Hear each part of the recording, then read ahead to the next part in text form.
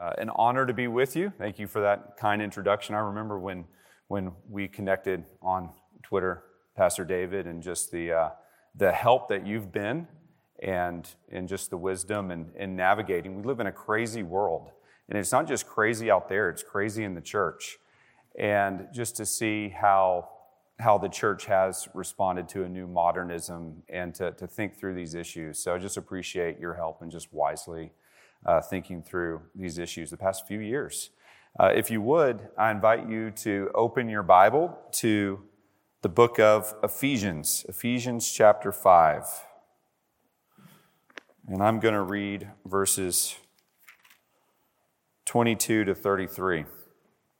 Ephesians 5, 22 to 33. Paul says, "Wives, submit to your own husbands as to the Lord. For the husband is the head of the wife, even as Christ is the head of the church, his body, and is himself its Savior. Now as the church submits to Christ, so also wives should submit in everything to their husbands. Husbands, love your wives, as Christ loved the church and gave himself up for her, that he might sanctify her, having cleansed her by the washing of water with the word, so that he might present the church to himself in splendor, without spot or wrinkle or any such thing, that she might be holy and without blemish. In the same way, husbands should love their wives as their own bodies. He who loves his wife loves himself. For no one ever hated his own flesh, but nourishes and cherishes it, just as Christ does the church, because we are members of his body. Therefore, a man shall leave his father and mother and hold fast to his wife, and the two shall become one flesh. This mystery is profound, and I am saying that it refers to Christ and the church. However, let each of you love his wife as himself, and let the wife see that she respects her husband." The doctrines of headship and the wife's submission, which Paul beautifully teaches in this passage, have become a watershed doctrine the past 20 years. And by that I mean they have largely been abandoned by much of the evangelical church in America. They've been abandoned not because God's word is not clear. They've been abandoned because God's word is not revered. That is the issue that we're facing today in evangelicalism. It's not so much the debate anymore about inerrancy. The debate is about Scripture's authority. Will we submit to the Word of God against the prevailing tide of modernity in the culture? Or will we put our finger to the wind and see what the culture is doing? So, complementarianism, that's the doctrine that the husband is the head of the wife and the wife is to submit to her husband, is not a doctrine that saves. It's not a first-order doctrine. It's not like the doctrine of the Trinity. It's not like the doctrine of justification by faith. It's not like the doctrine of inerrancy. But make no mistake, this doctrine is a litmus test about where you and your church and your denomination fall regarding scriptural authority. It's a litmus test. It's a continental divide. It's a continental divide. Where you land on this issue is going to put your church in one place or another. You know, a drop of rain that falls on one side of the Rocky Mountains is going to end up in the Pacific Ocean. On the other side, it's going to end up in the Mississippi. It's a continental divide, because if you land on the wrong side of this, you are going to give away to the culture in more areas. It's the slippery slope that will happen regarding scriptural authority. So the question is, do we believe that all Scripture, all of it, is breathed out by God and profitable for teaching, for reproof, for correction, and for training in righteousness? Do we believe that? That's the question. Not just the salvation passages, but do we believe that all of it is theopneustos, breathed out by God? And if we do, then why wouldn't we obey it? and submit to it. If there is going to be, and I pray that there is, another reformation and revival in this country, it is going to be an awakening to the lordship of Christ regarding his authority. And therefore, what you're going to see where the Holy Spirit brings reformation and revival is a recovery of this, of husbands loving their wives as Christ loved the church, and wives submitting to their own husbands joyfully. Look what Paul says in verse 22. He says, this is a responsibility to Christ as Lord. He says, wives, submit to your own husbands. How so? As to the Lord. It's not about who the husband is, it's the lordship of Christ. Same in verse 25. He says, this is an imperative to husbands. Love your wives as Christ loved the church and gave himself up for her. So this is very important regarding Christ's lordship. And that's why I say when the Holy Spirit brings a recovery of scriptural authority to a church, one of the markers is a recovery of complementarian theology.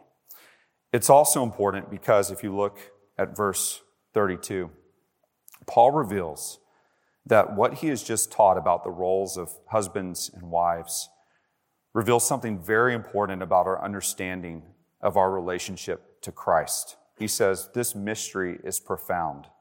A mystery is something not that we need clues to try and figure out. A mystery in the New Testament is something that wasn't previously revealed, but now has been disclosed and made clear. Paul says, look, this is the mystery that marriage all along has pointed to this grand reality of Christ in the church, that the husband's relationship to the wife is to be viewed in this way. So this is marvelous truth. This is transcendent truth. And out of a desire to do things your own way, what has happened is the Western church has largely cut itself off from this truth, this transcendence that the husband-wife relationship is to picture the glorious relationship of Christ in the church. So what I'd like to show you just briefly walking through this passage is how these roles transcendently point to this glorious relationship of Christ in the church. Many of you have taught through the book of Ephesians, so you know the outline well, that the first 3 chapters are largely doctrinal, and the last 3 chapters are largely practical. Obviously, doctrine and application go hand in hand, but you see that division. And then I want to show you just how I think Paul breaks down this section. Verses 22 to 24 regard the wife's role. Verses 25 to 30, the husband's role. And then in verses 31 to 33, Paul will give a final application regarding marriage. So I'm just going to follow Paul's outline, and I want to start with the wife's role in verse 22. Please look at verse 22. He says, wives, submit to your own husbands as to the Lord. So he gives this imperative, this command, wives, submit. The verb is hupotasso. It's a compound verb. It means under and set. It means to set under. It means to cause to be in a submissive relationship, to submit, to subject. That's how the New American Standard translates it, to subordinate. Interestingly, the verb is not actually found in verse 22. It's implied in verse 22. The verb is found in verse 21. If you look up at verse 21, Paul says, submitting to one another out of reverence for Christ. Now, as scholars will point out, this is a general command for everyone in the church to submit to one another and put others' interests ahead of their own. But what has happened is those who want to negate the husband's headship over the wife and the wife's submission to the husband have stated from verse 21 that there is a mutual submission. That yes, the wife is told to submit to the husband, but it's also the husband's responsibility to submit to the wife. Now, let me tell you why the context does not teach that. Paul lays out this general principle of submission here in verse 21, hupotasso. And what he's going to do is he's going to outline various relationships within the life of the church where you will find submission. This is the thread that is woven through the rest of chapter 5 and the beginning of chapter 6. So if you're thinking husband and wife, who do you normally address first in a marriage relationship? It's normally Mr. and Mrs., right? You normally address the husband first, then the wife. Who does Paul address first? The wife. He addresses the wife first. Why? Because he's dealing with this topic of submission. Wives, submit to your own husbands as to the Lord. Then, verse 25, he's going to address the husbands. Now look at chapter 6. He begins to deal with parents and children. Who would you think, logically speaking, you're doing a parenting conference? Who do you address first? The parents or the children? I'm going to address the parents first. Who does Paul address first? The children. Why? Because he's dealing with this topic of submission. Children, obey your parents in the Lord, for this is right. Now let's go into the workplace. Let's talk about bondservants and their masters. Who would you normally address first? The masters. Who does Paul address first? The bondservants. There's the theme of submission. Bondservants, obey your earthly masters with fear and trembling, with a sincere heart, as you would Christ. And then only in verse 9 does he address masters. So this theme of submission is very clear that Paul is giving a very specific instruction to the wife to submit to her own husband. And what is to motivate this submission? Look at that last clause in verse 22. He says it's her submission to Christ as Lord. It's out of her love for Christ, out of her love for the Lord, out of her desire to honor the Lord, that she submits and obeys her husband. It's not based on the merits of her husband. It's not based on that. And this is why when you go to a church that prizes biblical authority, what you will find are women who joyfully, as much as they can in Christ, submit to their own husbands. And that's what the world finds unfathomable. Why would you submit to your own husband? It's the lordship of Christ. That's why.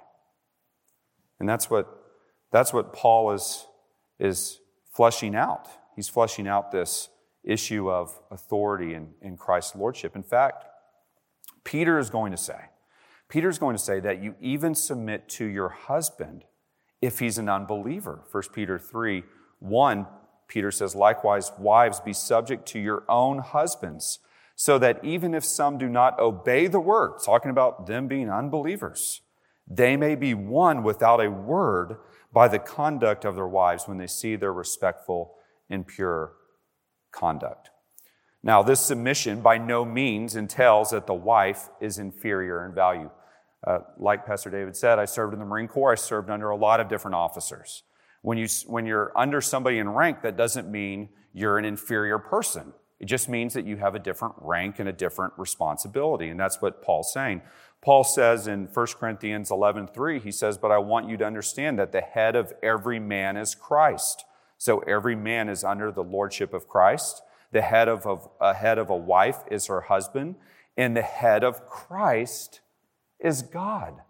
So even Christ in his humanity submitted to God's authority, to God's lordship. You remember when Jesus was sitting at the well and he finished talking to the woman and the disciples came up and they're hungry. And they said, Jesus, can we go get you some food? And Jesus said, I have food. And they start asking, well, where did he get food? And he says, my food is to do the will of my Father who sent me. He, in his humanity, submitted to the will of God the Father. Did that mean that he was inferior? No, it did not. No, it did not. It just meant that he was carrying out a different mission. And that's what Paul is saying here to the wife, that she has a different mission. What reason does God give for this submission? What does God give as the reason?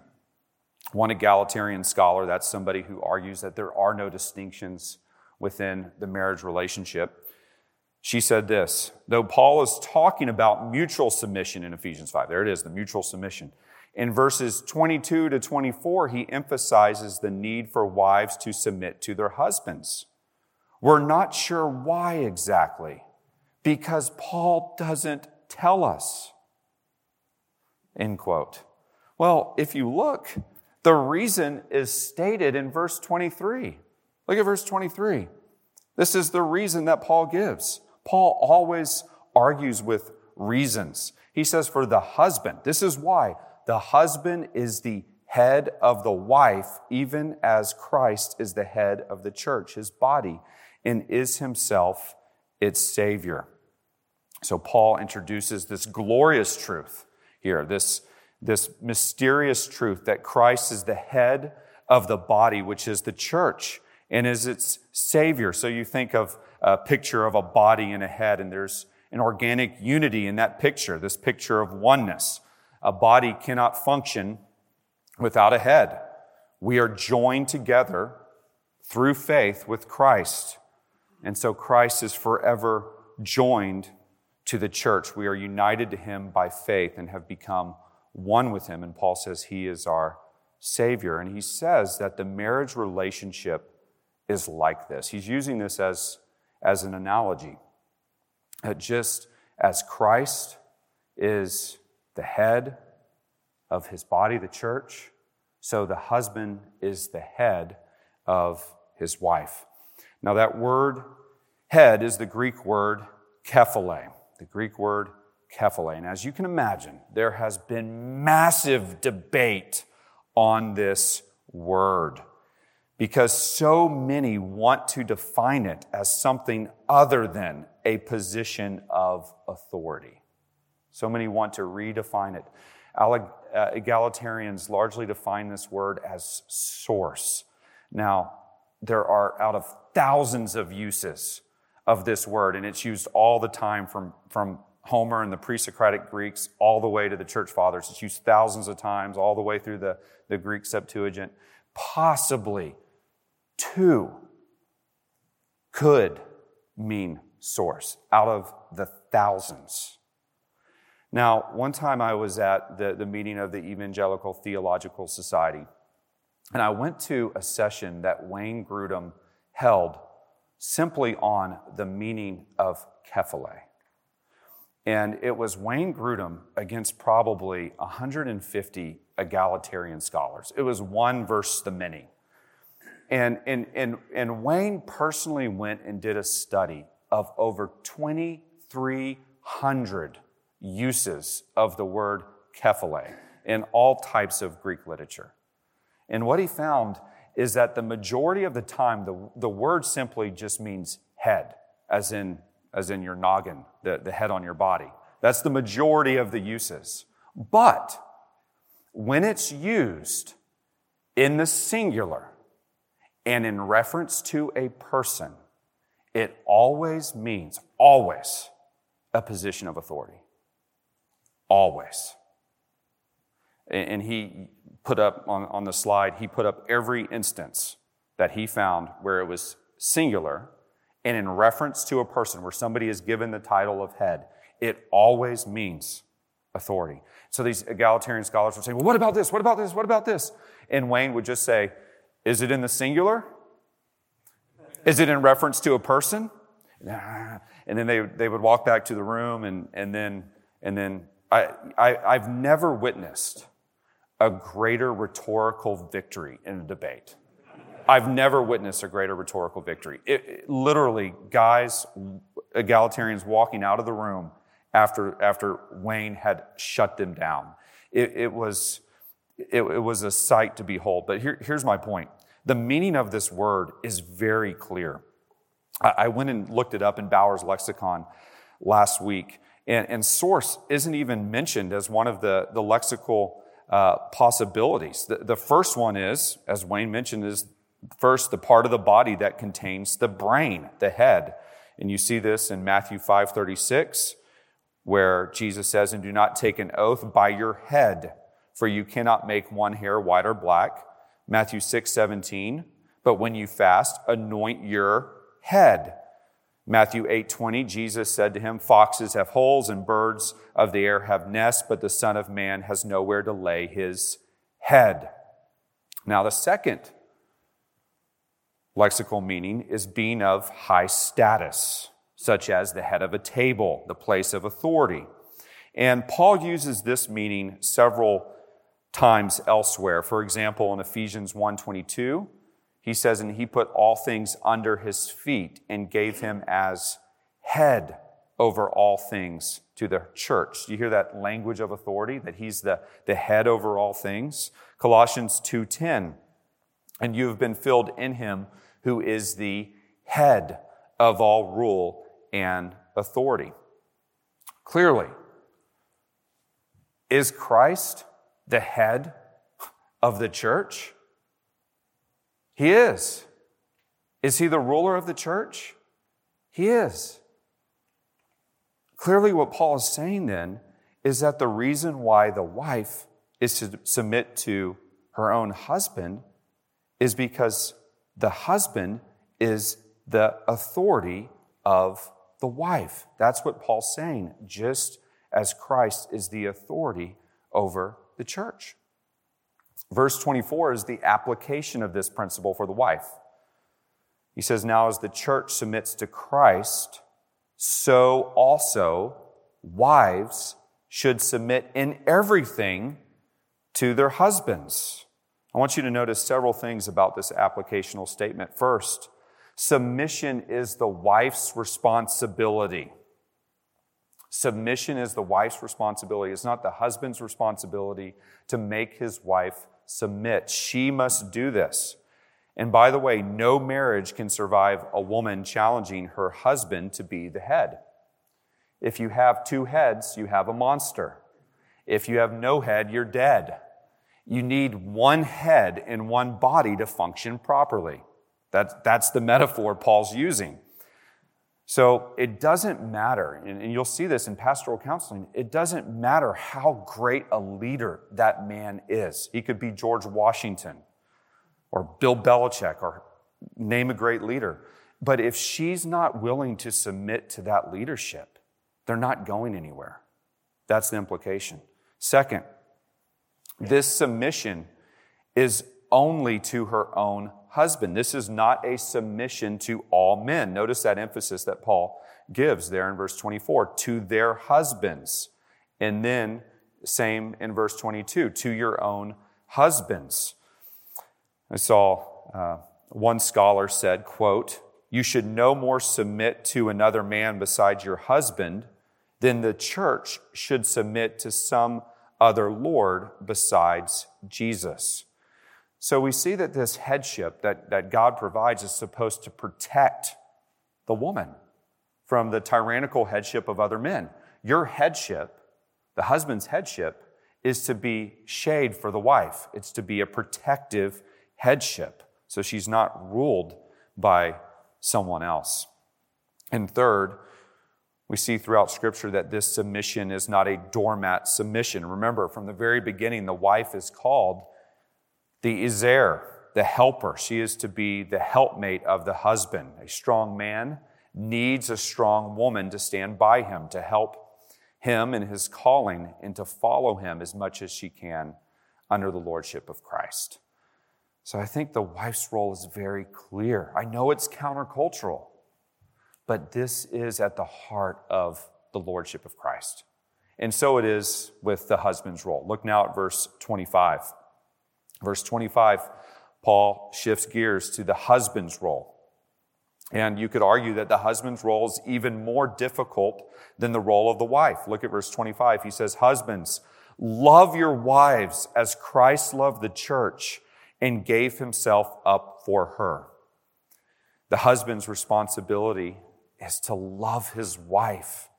And you have this picture of Christ giving himself up purposely and intentionally through the crucifixion to save his bride.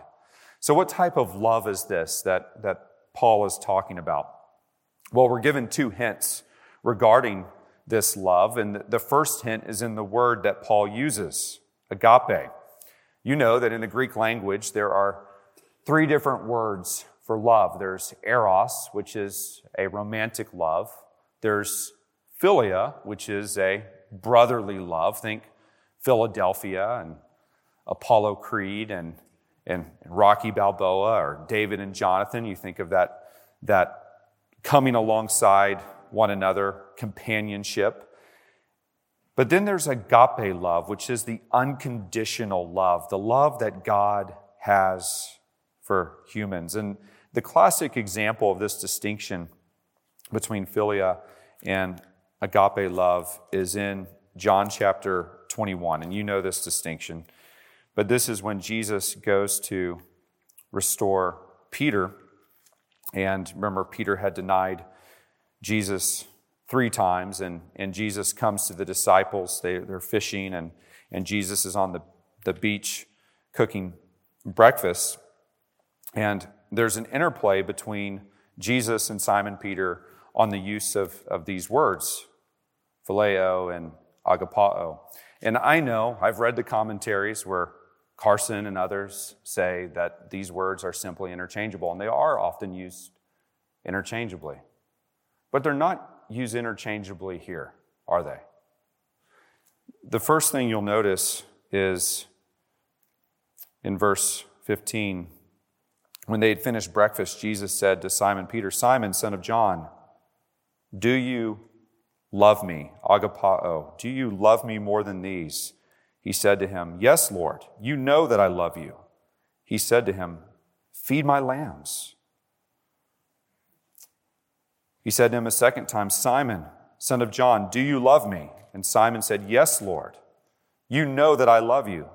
Phileo. So he's not using the same verb. He said to him, Jesus then said to him, "Tend my sheep."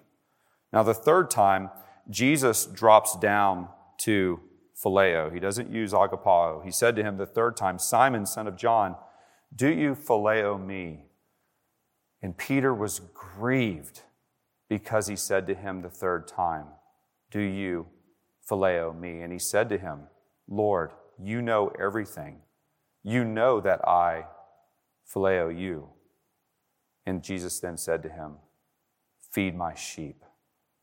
So there's a distinction, I believe, between these types of love, that this agape love is the love in which God loves us, but God demonstrates his own love, his agape love for us, in that while we were still sinners, Christ died for us. Greater love hath no man than this, that a man lay down his life for his friends. Agape. That's agape love. John 15:13. So there's something important in this word itself. And of course you have John 3:16, "For God so loved the world that he gave his only begotten Son, that whosoever shall believe in him shall not perish but have eternal life." So husbands are charged to have this love, this agape love. It doesn't mean that you don't have eros or philia love for your wife. You do have those loves. You should be romantically inclined to marry your bride. You should be. You should enjoy being a companion with your wife. Often I hear husbands refer to their wives as their best friends. That's a good thing. You need these different aspects of love.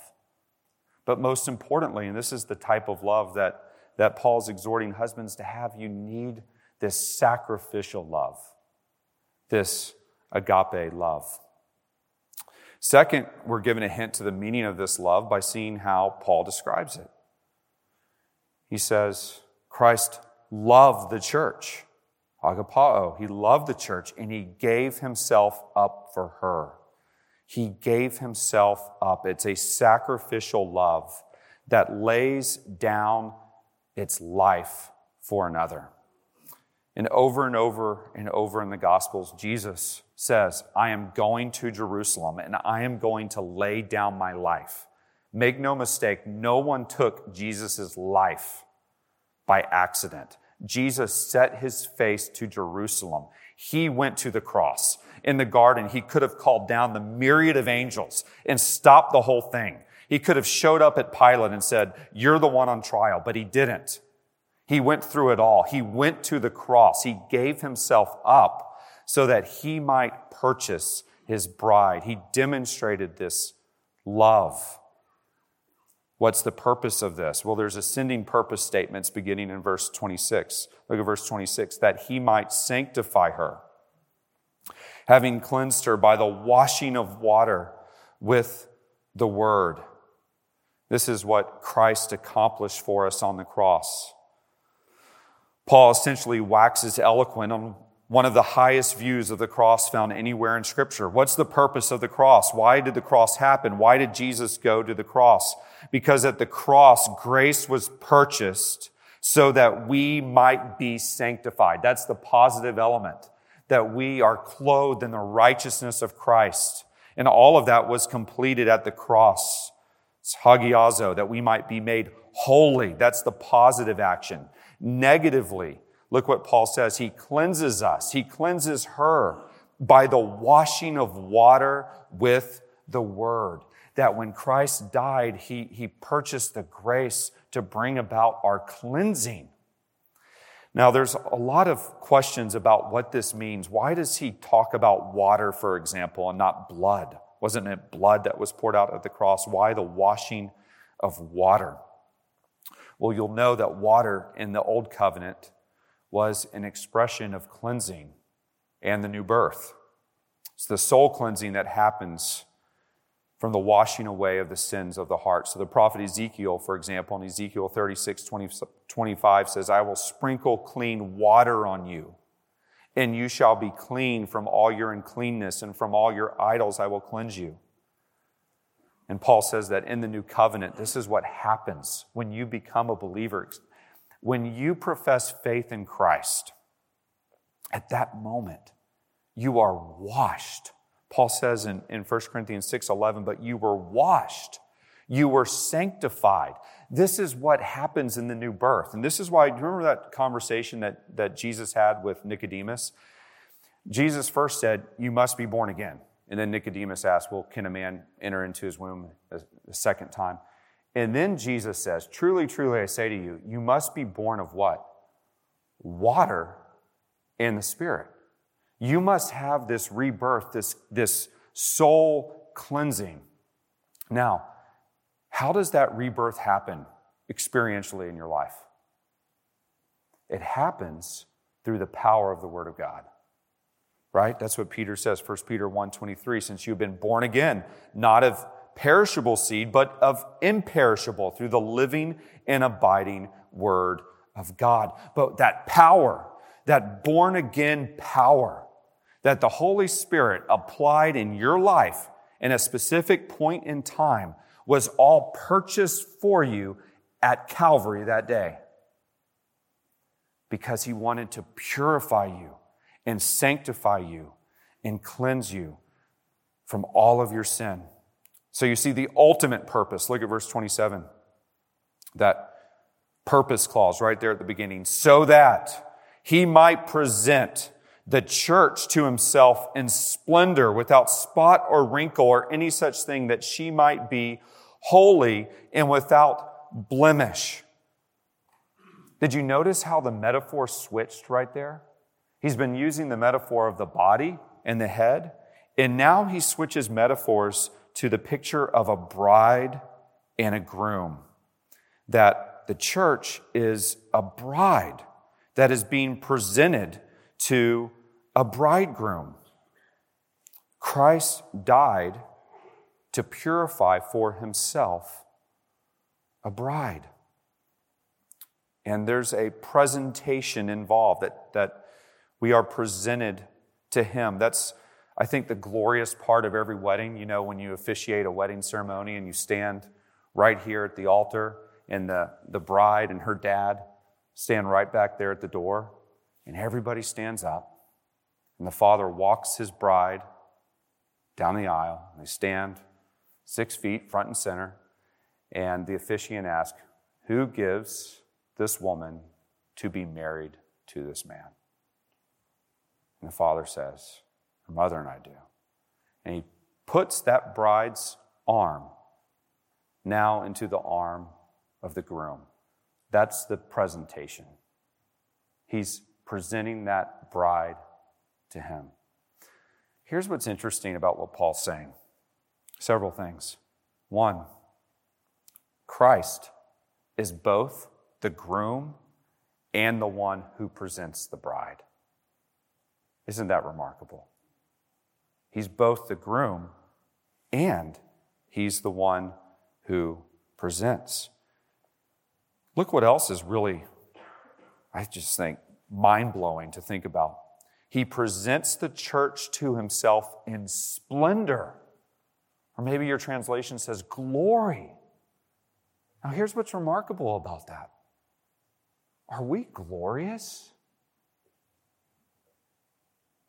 Do we have splendor in and of ourselves? No, we don't. So where's our splendor from? Where's the glory from? The glory's from Christ. It's what he purchased for us. The splendor's from Christ. It's what he did for us.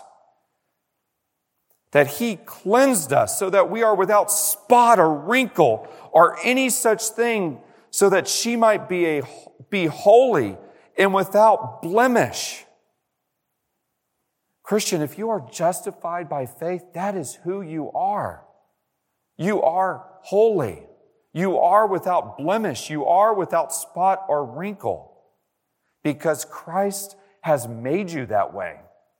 Yes, we are different from the world. We are different. But it's not because we made ourselves different. It's because Christ made us different. Because the crucifixion of Christ accomplished this cleansing for us that sets us apart, that makes us holy. And that's the great difference between the church and the world. It's not an innate holiness. It's grace holiness. So don't forget that. You're part of the church by virtue of divine grace, not divine merit. It's all Christ. It's all Calvary. It's all the purification that he accomplished for us. So then Paul says, wow, husbands, in the same way should love their wives as their own bodies. He who loves his wife loves himself. So Paul goes back to this head-body metaphor that he has used earlier.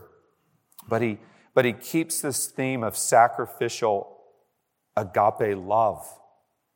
He says, husbands, you are to love your wife in this way, that you lay your life down for her, that you preserve her, that you strive, not in a salvific way or in a spiritual way, because you can't do this, only the Holy Spirit can, but you try to sanctify her, you try to put her on the path of holiness in God's blessing. So yes, husbands are the head of their wives. It's leadership, but it's a sacrificial leadership. I'll never forget, about 7 years ago, my friend Gavin Peacock and I were doing a conference in the Dominican Republic. The conference was called Se Hombre, which in Spanish means be a man. And we were doing this conference to a couple thousand people. It was a significant group of men. And do you remember this, Gavin? Of course you do. We were on a panel on the last day, and they were asking questions. And one of the questions that was asked is, suppose that you're trying to lead your wife, you're trying to serve her, you're trying to lay down your life for her, but she won't submit to your leadership. What do you do then? And I was thinking to myself, wow, what do you do then? But I'm on the panel, so I'm thinking, man, I hope they don't ask me this question. And by God's grace, they asked Gavin this question. They said, Gavin, what do you do if your wife won't submit to your leadership, but you're trying to lead her and serve her and love her in this way? I'll never forget what he said. He said, what you do is you take off her shoes, you grab a towel and a basin, and you wash her feet. And you do that. You live like that every day. You serve her and show her Christ's love, regardless of whether she submits to you or not. Because it's about what? It's about the lordship of Christ. Just as the wife's responsibility to submit is about what? The lordship of Christ. Serving her and loving her isn't about her response to submit to you. It's about the lordship of Christ over your life. The Son of Man did not come to be served, but to serve and give his life a ransom for many. And so Paul says, if you look at verse 29, for no one ever hated his own flesh, but nourishes and cherishes it, just as Christ does the church, because we are members of his body. So you see this unity. Our world wants to have a battle of the sexes, men versus women. What do I get? What do I get from this marriage? What do you get from this marriage? Paul says, no, that's not how to think about it. We're unified. It's one body with a head in the body. And so husbands, in the same way that you nourish your own body, you are to nourish your wife. You know, if you think about it, if you're on a long hike and you have blisters, what do? You stop and you put moleskin on the blister. If you're dehydrated, what do? You stop and you get water. Why? Because you are nourishing your body. And that is what a husband is to do to his wife. He is to take care of her and her needs. What's really fascinating about this is, again, Paul draws the parallel to Christ and the church. Look what he says. He says, for no one ever hated his own flesh, but nourishes and cherishes it, just as Christ does the church. Present tense. You see that? Present tense. That Christ cherishes the church. This isn't past tense. This isn't what Christ accomplished at the cross. This is now. Right now. Christ is cherishing his body from the right hand of the Father as he's interceding for us, as he's guiding us, as he's providing for his church. Do you think Christ has left his church abandoned in the world? Do you think Christ's church is done when the next generation dies off? No. Because the chief shepherd has not abandoned her. He is nourishing the church, his body. And there is such great confidence in that as a pastor. That ultimately Christ is the one nourishing your people through the word. And by the way, that's why we do Bible exposition. They need to hear from Christ and be nourished by Christ. That's why Christ gives gifts to the church. He gave apostles and prophets and evangelists and pastors and teachers. That's what Christ is doing in the world, is he's nourishing his church. And then you come, lastly, to the final application here in verses 31 to 33. And Paul is going to quote in verse 31, Genesis chapter 2. And he says, quote, therefore a man shall leave his father and mother and hold fast to his wife, and the two shall become one flesh, end quote. So what he's saying is he's saying that what we've known all along about God's ordination of marriage, that God designed marriage, that God designed the family, Paul's saying what we've known all along is ultimately fulfilled in what I've just revealed to you. That all along, God designed this from the very beginning of time, to point to the relationship of Christ in the church. That was the purpose from the very beginning, he's saying.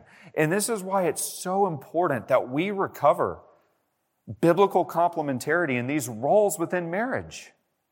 That our roles, The husband's loving headship and the wife's joyful submission to her husband point to the gospel itself. So if you have a church where couples are displaying this, it is a beacon of the gospel to the community. It's an evangelistic tool.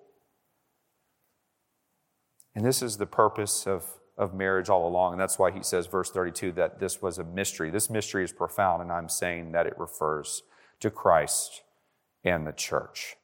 This is God's design from the beginning. And this gives you insight to why, as we as believers have the extra gear in marriage. We understand marriage's transcendence, what it was designed to be. We understand this function of headship and submission. And that's why our marriages should look different. That's why the divorce rate in the church should be different. That's why the joy in our household should be different, because we understand the meaning of all this. We understand the transcendence of all this, that it's not just about our relationship. It's about Christ and the church. It's about glory. It's about what God is doing in the world, that Christ redeemed a people and is calling a people and is sanctifying a people. That's what this is all about. But in understanding this, there's a very helpful practical application that he gives in verse 33, which he signs off with. Look at verse 33. Verse 33, you could have ended it with verse 32, but he gives this practical application in verse 33. It's not a throwaway verse. It's a very important verse. He says, however, let each one of you love his wife as himself, and let the wife see that she respects her husband. Here's what's interesting about this final verse. Paul gives different instructions to each spouse. He says, wives, respect, honor your husbands. Husbands, love your wives. Now, is a husband to honor and respect his wife? He is. Is a wife to love her husband? She is.